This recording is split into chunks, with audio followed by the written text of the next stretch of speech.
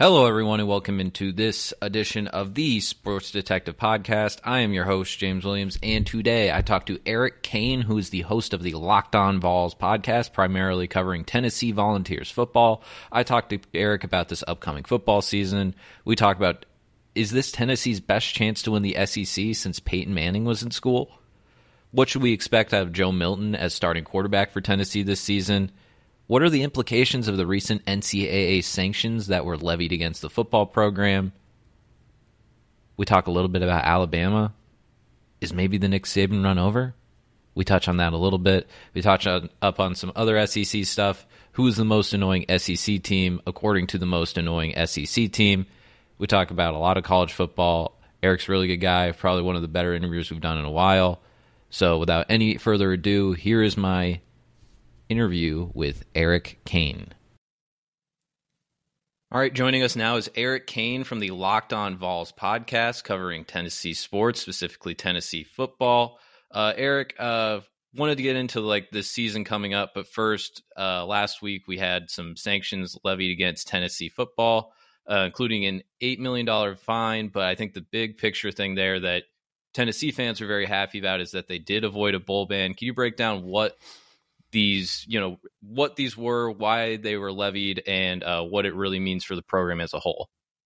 Yeah, James, no problem. The biggest thing to realize, and you mentioned it there, no bowl ban, and Tennessee was prepared to go to court. If there was going to get a bowl ban, of course they had to go to an NCAA hearing for an appeal type situation in Cincinnati about 89 days ago in the spring this past year to again try to relinquish that. But finally, after 30 months and 2.5 years, Tennessee has its punishment from the NCAA. And remember, from the notice of allegations, it was 18 level 1 infractions and over 200 violations overall, which sounds like a lot, and it is a lot. And so this isn't nothing, but the big thing is because Tennessee was so, displayed such affirmative action, clean house, paid for the investigation. I mean, they paid about $2.1 million, hiring an outside firm to come in and just dig inside your program and find every skeleton, and then just on a silver platter said, here you go, NCAA, we did all your work for you. You can check it and then decide what our punishment is. Tennessee gets no bowl ban, and that's the big thing, and that's what Tennessee was fighting for. So no bowl ban, $8 million fine. You get a loss of 28 scholarships, which Tennessee has already self-imposed 18. So you just have to go 10 more over the course of 5-year probation period. Some more recruiting restrictions like evaluation periods limited, official visits limited, stuff like that. But Tennessee's already been working behind that 8 ball with self-imposed stuff for the last 2 years. So this isn't anything new. Again, it's not nothing, but for the common fan, you're not going to feel it. And I think overall, it's kind of wild to say, but I thought it was a pretty good outcome for the University of Tennessee. And now for Josh Heupel, you can completely focus on 2023 and not have this cloud kind of over your program moving forward, especially in recruiting. When a lot of the when a lot of the news for that was coming out, and players are getting paid in McDonald's bags, and even I listened to a podcast you did, I think it might have been yesterday, and you had the guest on that was saying, kind of more specific stuff that coaches were having to do that was kind of outrageous. Is the fact that things are going so well for the program now, you can look back at that and some of those stories and just laugh them off a little bit? I mean, I guess it's easier to laugh right now knowing that you just won 11 games, beat Clemson in the Orange Bowl, and you should have had a Heisman, finalist in Hendon Hooker. So to your point, it's easier to deal with now, knowing that Josh Heupel was the right hire, and Josh Heupel's a good coach, and your program, regardless of which action you took 2.5 years ago, if you said, all right, Pruitt, here's your $12.5 million, your buyout, go away. Who's to say those assistants, those whistleblowers wouldn't have went to the NCAA or to the university president or all this could have came back. Regardless of, what situation happened, if you hired Tony Elliott or if you hired, somebody else, your program is in a much better spot overall now compared to where you were in January 2021. So, you can look back on it and say, God, I mean, I know, look, Adam Sparks, Knox News is the guy you're referencing I had on the show, and they do a great job of investigative reporting and all that, and they've been working that for a while now. And, reading some of those messages and those emails and just how blatantly open some of these coaches were about cheating. It was just mind-boggling to me because, I mean, I'm not in the business, but I feel like you should delete some text messages and not, do some of those things on company phones. But it's something to go back and look at that. But absolutely, knowing that Tennessee is, a force in college football right now kind of makes it easier, I guess. But it wasn't easy back in January of 2021 when Tennessee was the laughingstock of college football. That's for sure. That's what Tom Brady taught us. Break your phone, you won't get punished. Yeah, something like that. Yeah. I think a lot of times with college football, it's really weird when you look at like preseason rankings and stuff, and it makes sense how we do this, where it's like if a team is losing their quarterback from the previous year, we kind of like knock them down a notch, depending what the situation is with the guy that's coming in. And I think a lot of people are doing that with Tennessee because Hendon Hooker was so great last season for Tennessee, and he should have been a Heisman finalist. I want to get to that a little bit later towards the end. But I was listening to you talk about Tennessee and the opportunity that they have this season with Joe Milton, a guy who, again, I want to talk about a little bit later. But it feels like you think that this could potentially be the best year going into a season that Tennessee has had to actually win the SEC in quite some time. Can you break down why you feel that way? And maybe the last time Tennessee actually did have a chance to, like, going into the season having confidence that they can actually win this very competitive conference.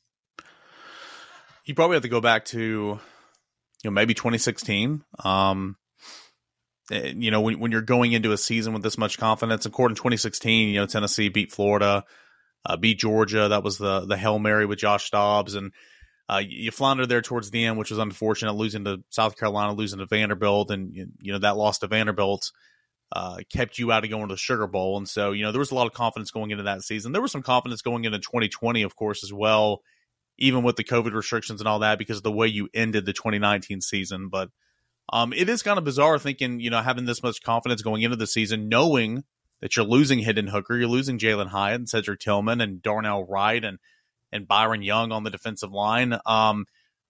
It's just one of those, like, okay, they've been there, done that. You've seen this key group of guys win games and play at a high level.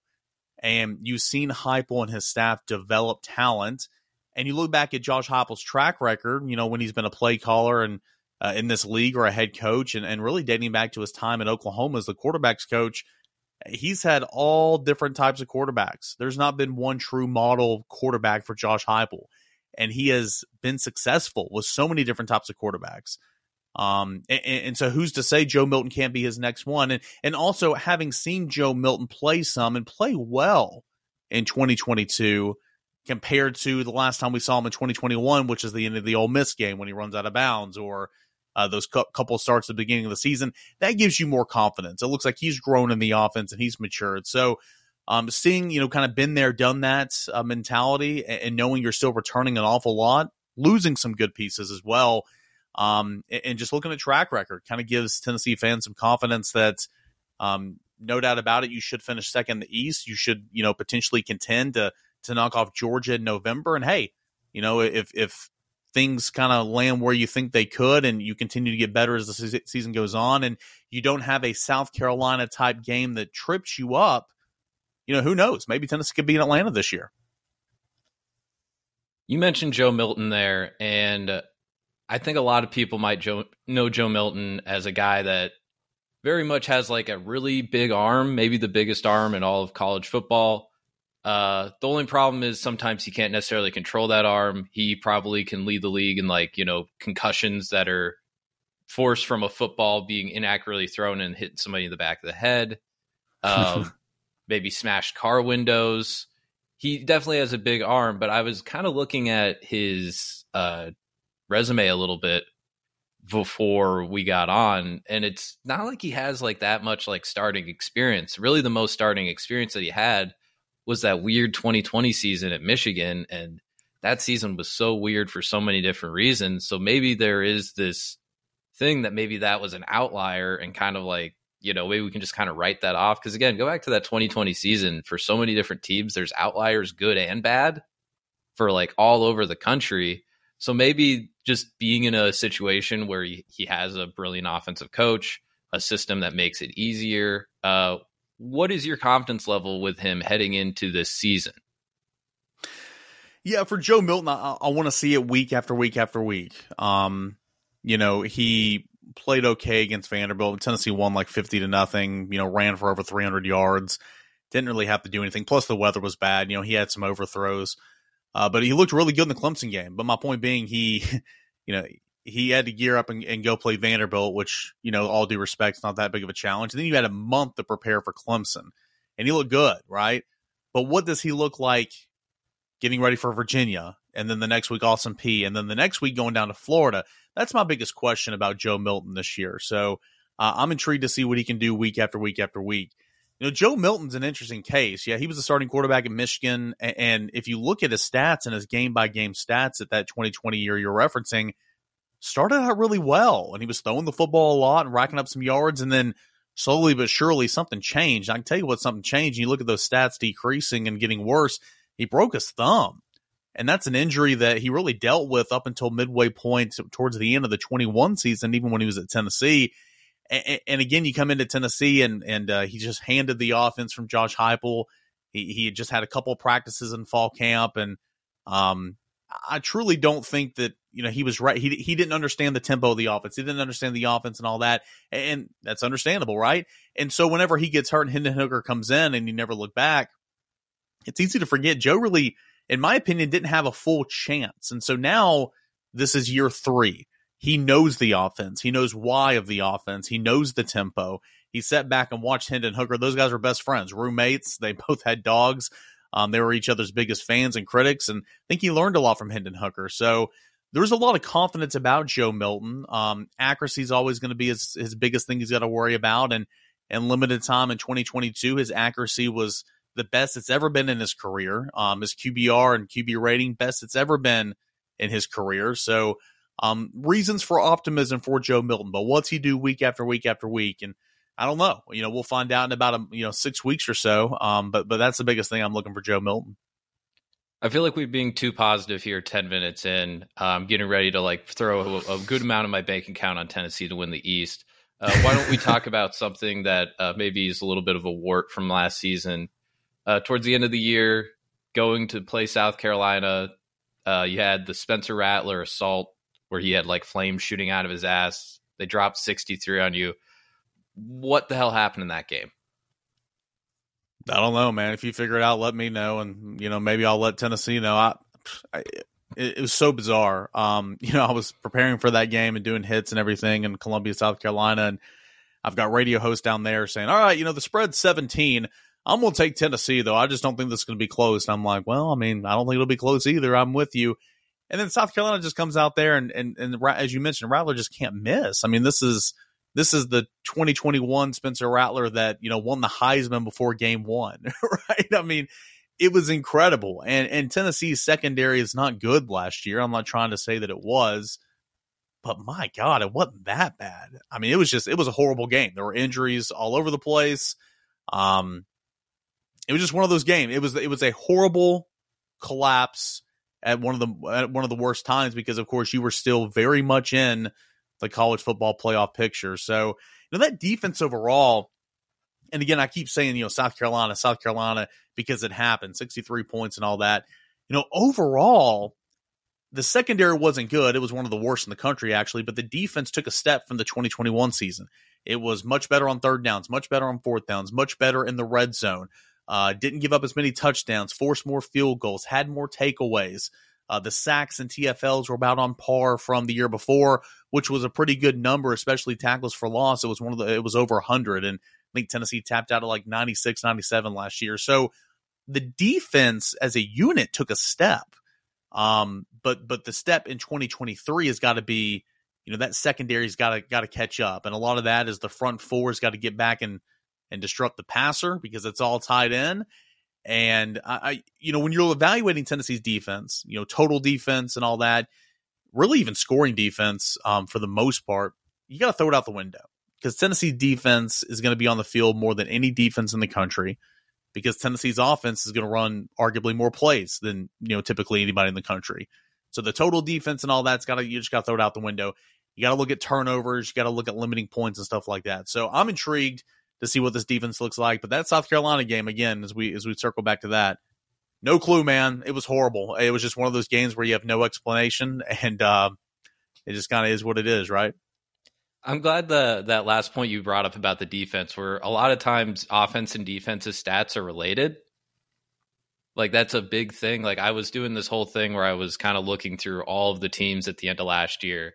And it was really weird to look at like total offense. And you looked at like the Pac-12 schools, for example, like all of them had like top 10 offenses, like UCLA, USC, Washington, Oregon, but then their defenses are really poor. And then inversely, you look at the Big Ten West, and it was like Iowa, Minnesota, not necessarily Wisconsin this year, but like those schools had like the best like defenses, but then they also had the worst offenses. So in a way, like, are they really the best, like, pound for pound defense? Like, no. Are they really the best pound for pound offense? Like, probably no. So I'm really glad you brought that point up. And that was the thing I was thinking about to myself a little bit, thinking about Tennessee and where they stand in the SEC. And we know the offense can score on just about anybody except maybe Georgia. But again, no one can do anything on Georgia, at least over the last 2 years. What steps have been done, and either personnel wise, coaching wise, over the past this offseason to improve this defense? Because that is a thing that needs to improve, just incrementally, if you do want to see Tennessee competing for a championship. I think now more, this is year 3 under Josh Heupel. And that when he came in 2021, the winner, 30 players darted the portal, have been playing behind the 8-ball, recruiting restrictions and all that. And I mean, just the numbers weren't there, and the quality depth certainly wasn't there. Tennessee now, pretty shallow at defensive tackle, but you've got like 6 linebackers that you feel good about going out there and playing. In 2021, I kid you not, Tennessee played 3 linebackers, just 3. I mean, that was it. And last year, Tennessee played about 4, maybe 5 on occasion. You got about 6, maybe even more that can play this year. You got, again, we go back to the secondary, so much experience in the secondary. So many guys have seen, have got battle scores and all that. You've got to play better. You got to get better. But so many guys have experience. You have so many different options back there. And the defensive line under Rodney Garner, it's going to be a 10 to 12 man rotation anyway. And you brought in quality guys that can rush the passer off the edge, who are long, explosive. And again, my point is, you've got so much depth and you've got numbers now on the defensive side of the football, whereas especially in year 1, you didn't have them, and it's much better from last year, in my opinion. Now, the other side of the coin there is you got to go out and do it. You got to go out and get better and prove that you are a different player and you have gained experience and all that. And in the secondary, you brought in some reinforcements like Gabe Jeudy-Lally, who was at Vanderbilt for a little bit. He's at BYU last year. I think he'll push and contend for a whole lot of run there at cornerback. You're getting healthier. Some guys who were out for a lot of the last season are going to be back. You bring in Keenan Peely from BYU at linebacker.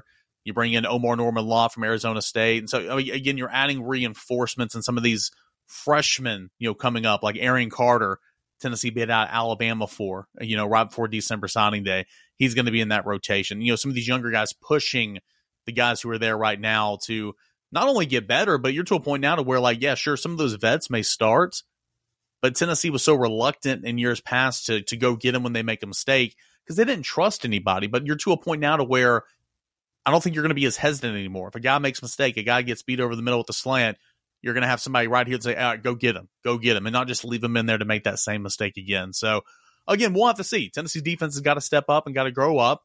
I think it's in position to, but we'll find out once the fall gets here. You brought up Alabama a little bit there, beating out a recruit. Saban is getting older. There is a thing that's happened with them, and it's just been happening the whole tenure of Saban there, where coordinators come in and then they leave very fast, mostly because they've been doing a very good job. And last year, and even the last 2 years, honestly, it seems like they've been a little bit more, like their defense doesn't seem as unstoppable as it used to be. And that's not just from the, Tennessee scoring 52 or whatever on them last year. It seems like there are some chinks in the armor. They're still very good, still have a lot of talent. Even the offense last year just kind of fell off a little bit with a new coordinator. I'm kind of curious what you and maybe some other people in the SEC are thinking about at Alabama heading into this year, and what, we're just thinking about that program in general. Because I think it's fair to say that, like, when Saban leaves, it might just take them a few, like, I don't think they're going to keep the train rolling as fast as they are right now. So I kind of threw a lot at you there. Just basically, what are your thoughts about Alabama heading in this year and even the next few years? Well, it's funny. You can say all that about Alabama, and I agree with a whole lot of what you said. But obviously, like, you look at Georgia, anybody stacked up against Georgia the last couple of years, it's like, oh, that team sucks, because Georgia was just so good. I think Alabama was slow at linebacker last year, which is something that's not really been under Nick Saban. I thought they were slow at linebacker, and they weren't as athletic in the back end. Just seeing Jalen Hyatt run by these guys and split the safety in the corner, the safety in the nickel back, 4 times in that game. Of course, Jalen Hyatt's a tremendous talent, but we'll see. I think, Bryce Young was so good, and that's not breaking any news. I think Alabama last year would have lost 3 more games without Bryce Young. I mean, he's the only reason that game with Tennessee was so close. He was so good. And he was playing at like 65% too.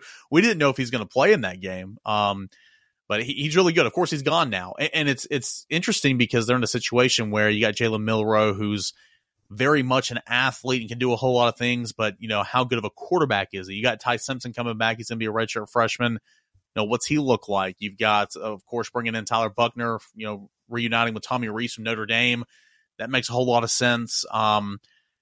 Will Alabama go back for the first time to being mediocre at quarterback, being a great running team, and playing great defense and winning that way? I think that's what we're going to see in 2023.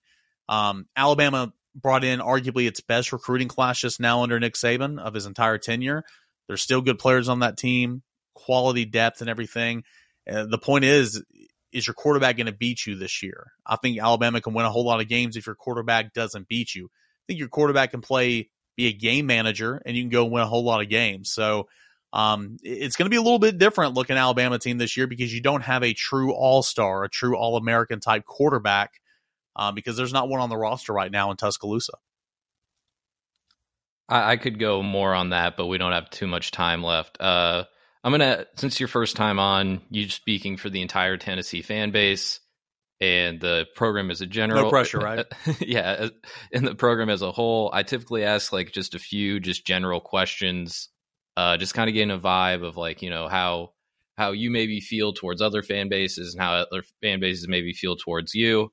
I always have this question I ask people. It's like, what's the most annoying school in conference blank? And I think a lot of people actually from the SEC that I've had on have been saying Tennessee. And so now I think it's very interesting now that I have a Tennessee person on, and I want your opinion on who is the most annoying school in the SEC. 100% other schools will say Tennessee, and rightfully so. So that doesn't surprise me at all. Just depends on the week, man. It really does. I mean, Georgia fans are, they're something, and they've been something the last couple of years, obviously, with all the success down there. I would probably say Georgia. Depends on the sport. College baseball is getting so popular. I know we're talking college football right now, but Tennessee fans are going at it with Arkansas fans and LSU fans all the time. Tennessee fans obviously don't like Florida, but for this conversation, I'll probably say Georgia. I think with Florida recently, it feels like every year they I don't know, they're kind of confusing me recently because they're like, Dan Mullen wasn't recruiting talent. And then I was looking at their offense, like all these guys that are getting drafted. I'm like, Dan Mullen brought all these guys in and you guys are saying that he sucked. And that's just a weird thing with me. And now they're praising Billy Napier, but I know like week 4, they're going to be like, you want him canned. So they're a weird bunch. It's going to be a unique year for Billy Napier down there in Gainesville. He's it's not a finished product, obviously, but it's going to be tough sledding, in my opinion, this year. But you got to take a step in the right direction because you're right. He is recruiting very well, but you got to show you can develop that like he did at Louisiana. Another question that I like to ask everybody is, I'll bring up the Iowa State example. There was for a stretch there where, for like a 10-year stretch, where we just could not beat Kansas State. Talent level around the same. Kansas State, obviously better program, usually better coached. But for whatever reason, we would be playing them like toe-to-toe and just could not beat them. They weren't blowing us out all the time, but we just always struggled against them. Is there a certain school that you guys always play that, like, maybe people on the outside look like, oh, Tennessee should be able to handle them, or that game might not be close. But you as a fan are looking at that game, you're like, oh, no, we know these guys. These guys always play us tough. Is there a team like that? Florida, 100%. Really? I mean, Alabama's, Tennessee snapped a 15-game losing skid to Alabama this past year, but, Alabama's been up here. Mm-hmm. Tennessee's been down here for much of the last 15 years. So, but Florida's had some highs and lows as well. There's been some bad Florida teams, and for some reason, Florida just has Tennessee's number. Tennessee won last year over Florida for the first time since 2016. Before that, I think Florida won like 13 straight. Tennessee hasn't won down in Gainesville since, I believe, 2003. I mean, it's this rivalry, which, my demo, it depends on which Tennessee demo you ask who the biggest rivalry is. A lot of old timers would say Vanderbilt, or Alabama. My demo would probably say Florida, but Florida's owned this rivalry. And a lot of times Florida's teams have not been very good, and they just, find a break at the end of a game, or, there's a late interception or a fumble recovery or whatever. So I would probably have to say Florida for sure. Tennessee obviously got the win last year. So that's why this game is so important for Tennessee in week 3, going to the Swamp, going to Florida, because it's going to be a tone setter for the season. Florida's down this year. I don't think Florida's very good, but you're playing somewhere where you just don't win. And so that is a huge game for Tennessee, really the first month of the season. Yeah, Florida's got a really tough start because they play Utah to start again, this time at Utah. Then they're playing you guys. It's going to be a very interesting year to see Florida. This will be the last question I ask you, and then we'll get out of here. Another thing I like to ask people about is because I like food, and I think sometimes we don't necessarily know the different cuisines all around the country. Is there any specific, like, Tennessee cuisine food types of restaurant, maybe in Knoxville, that maybe you can't get anywhere else around the country? There's a little bit of everything in Knoxville. I mean, it's not like, Cajun, or it's not like, or even just Tennessee like in that. General. There is, barbecue's really, really good in Knoxville. Calhoun's on the river, right down the road. Is it different than like Memphis barbecue? Memphis barbecue is probably better, to be honest. I don't know. There's nothing really that, there's nothing unique, I guess. There's just a little bit of everything. I mean, it's good. You come down here to Yield Steakhouse on Chapman Highway, and I think it's one of the best steakhouses in America. It's one of those kind of hole in the walls, but you walk in, it's like Tennessee memorabilia everywhere, and Peyton Manning picture here, and, Reggie White's signed autograph over here. It's just really, really cool, and the food is incredible. I don't think there's anything specific that Knoxville's known for food-wise. Of course, up there in Newport, that's where you get the moonshine and the Smoky Mountains. But you get a little bit of everything, and there's a lot of great places to come in for, to eat on a game day weekend. What about even just like things that you guys will make for like a Thanksgiving or something? Anything special? So something weird that we do in Iowa is that if I tell people from out of the state, they kind of like look at me like I have two heads growing out of my head. Is a few Thanksgivings, in my lifetime, my aunts made me ham balls. Interesting. Basically a ball of ham. Yeah. We have deviled eggs down here. That's big. Okay. We do stuffing. Now, do you guys put the stuffing in the turkey, or is it something different? My family doesn't, but I'm sure other people up here do. A lot of people in Tennessee put the stuffing in the turkey. I don't, but a lot of people truly do, treat it like stuffing. A lot of people think cranberry salad is a salad, and it's not. It's a fruit. Probably deviled eggs is the big thing. You'll be surprised. A lot of people up north just don't even know what a deviled egg is. Oh, wow. Okay. I mean, yeah. I'm going to have to come down to Tennessee and get some deviled eggs sometime then. Yeah, they're good. Come on down. All right, perfect. This has been a really good interview, Eric. Do you want to tell us where we can find all of your great work, and we'll get out of here? Yeah, anything more that you want to know about Tennessee, now or throughout the season, you can follow me on Twitter @_Cainer. Listen to my podcast, Locked On Vols, every weekday, wherever you get your podcasts, and follow my work, ballquest.com. All right, perfect. Thanks, man. Thank you. Okay, that is going to do it for the podcast today. Thanks again to Eric Cain. Thanks for all of the guests that came on the show this week. Make sure you check out all of their work. Make sure you subscribe to the Sports Detective podcast on whatever podcast listening service you are listening to this on. Follow me on Twitter and Instagram, JDMajor2 and JWS on Instagram. And we are probably going to have a few more interviews next week as we are gearing up for the college football season. Not sure if they will all be college football. I may try and do one solo one before the weekend ends, so make sure you stay tuned to the podcast feed for that. And as always, guys, I will see you next time.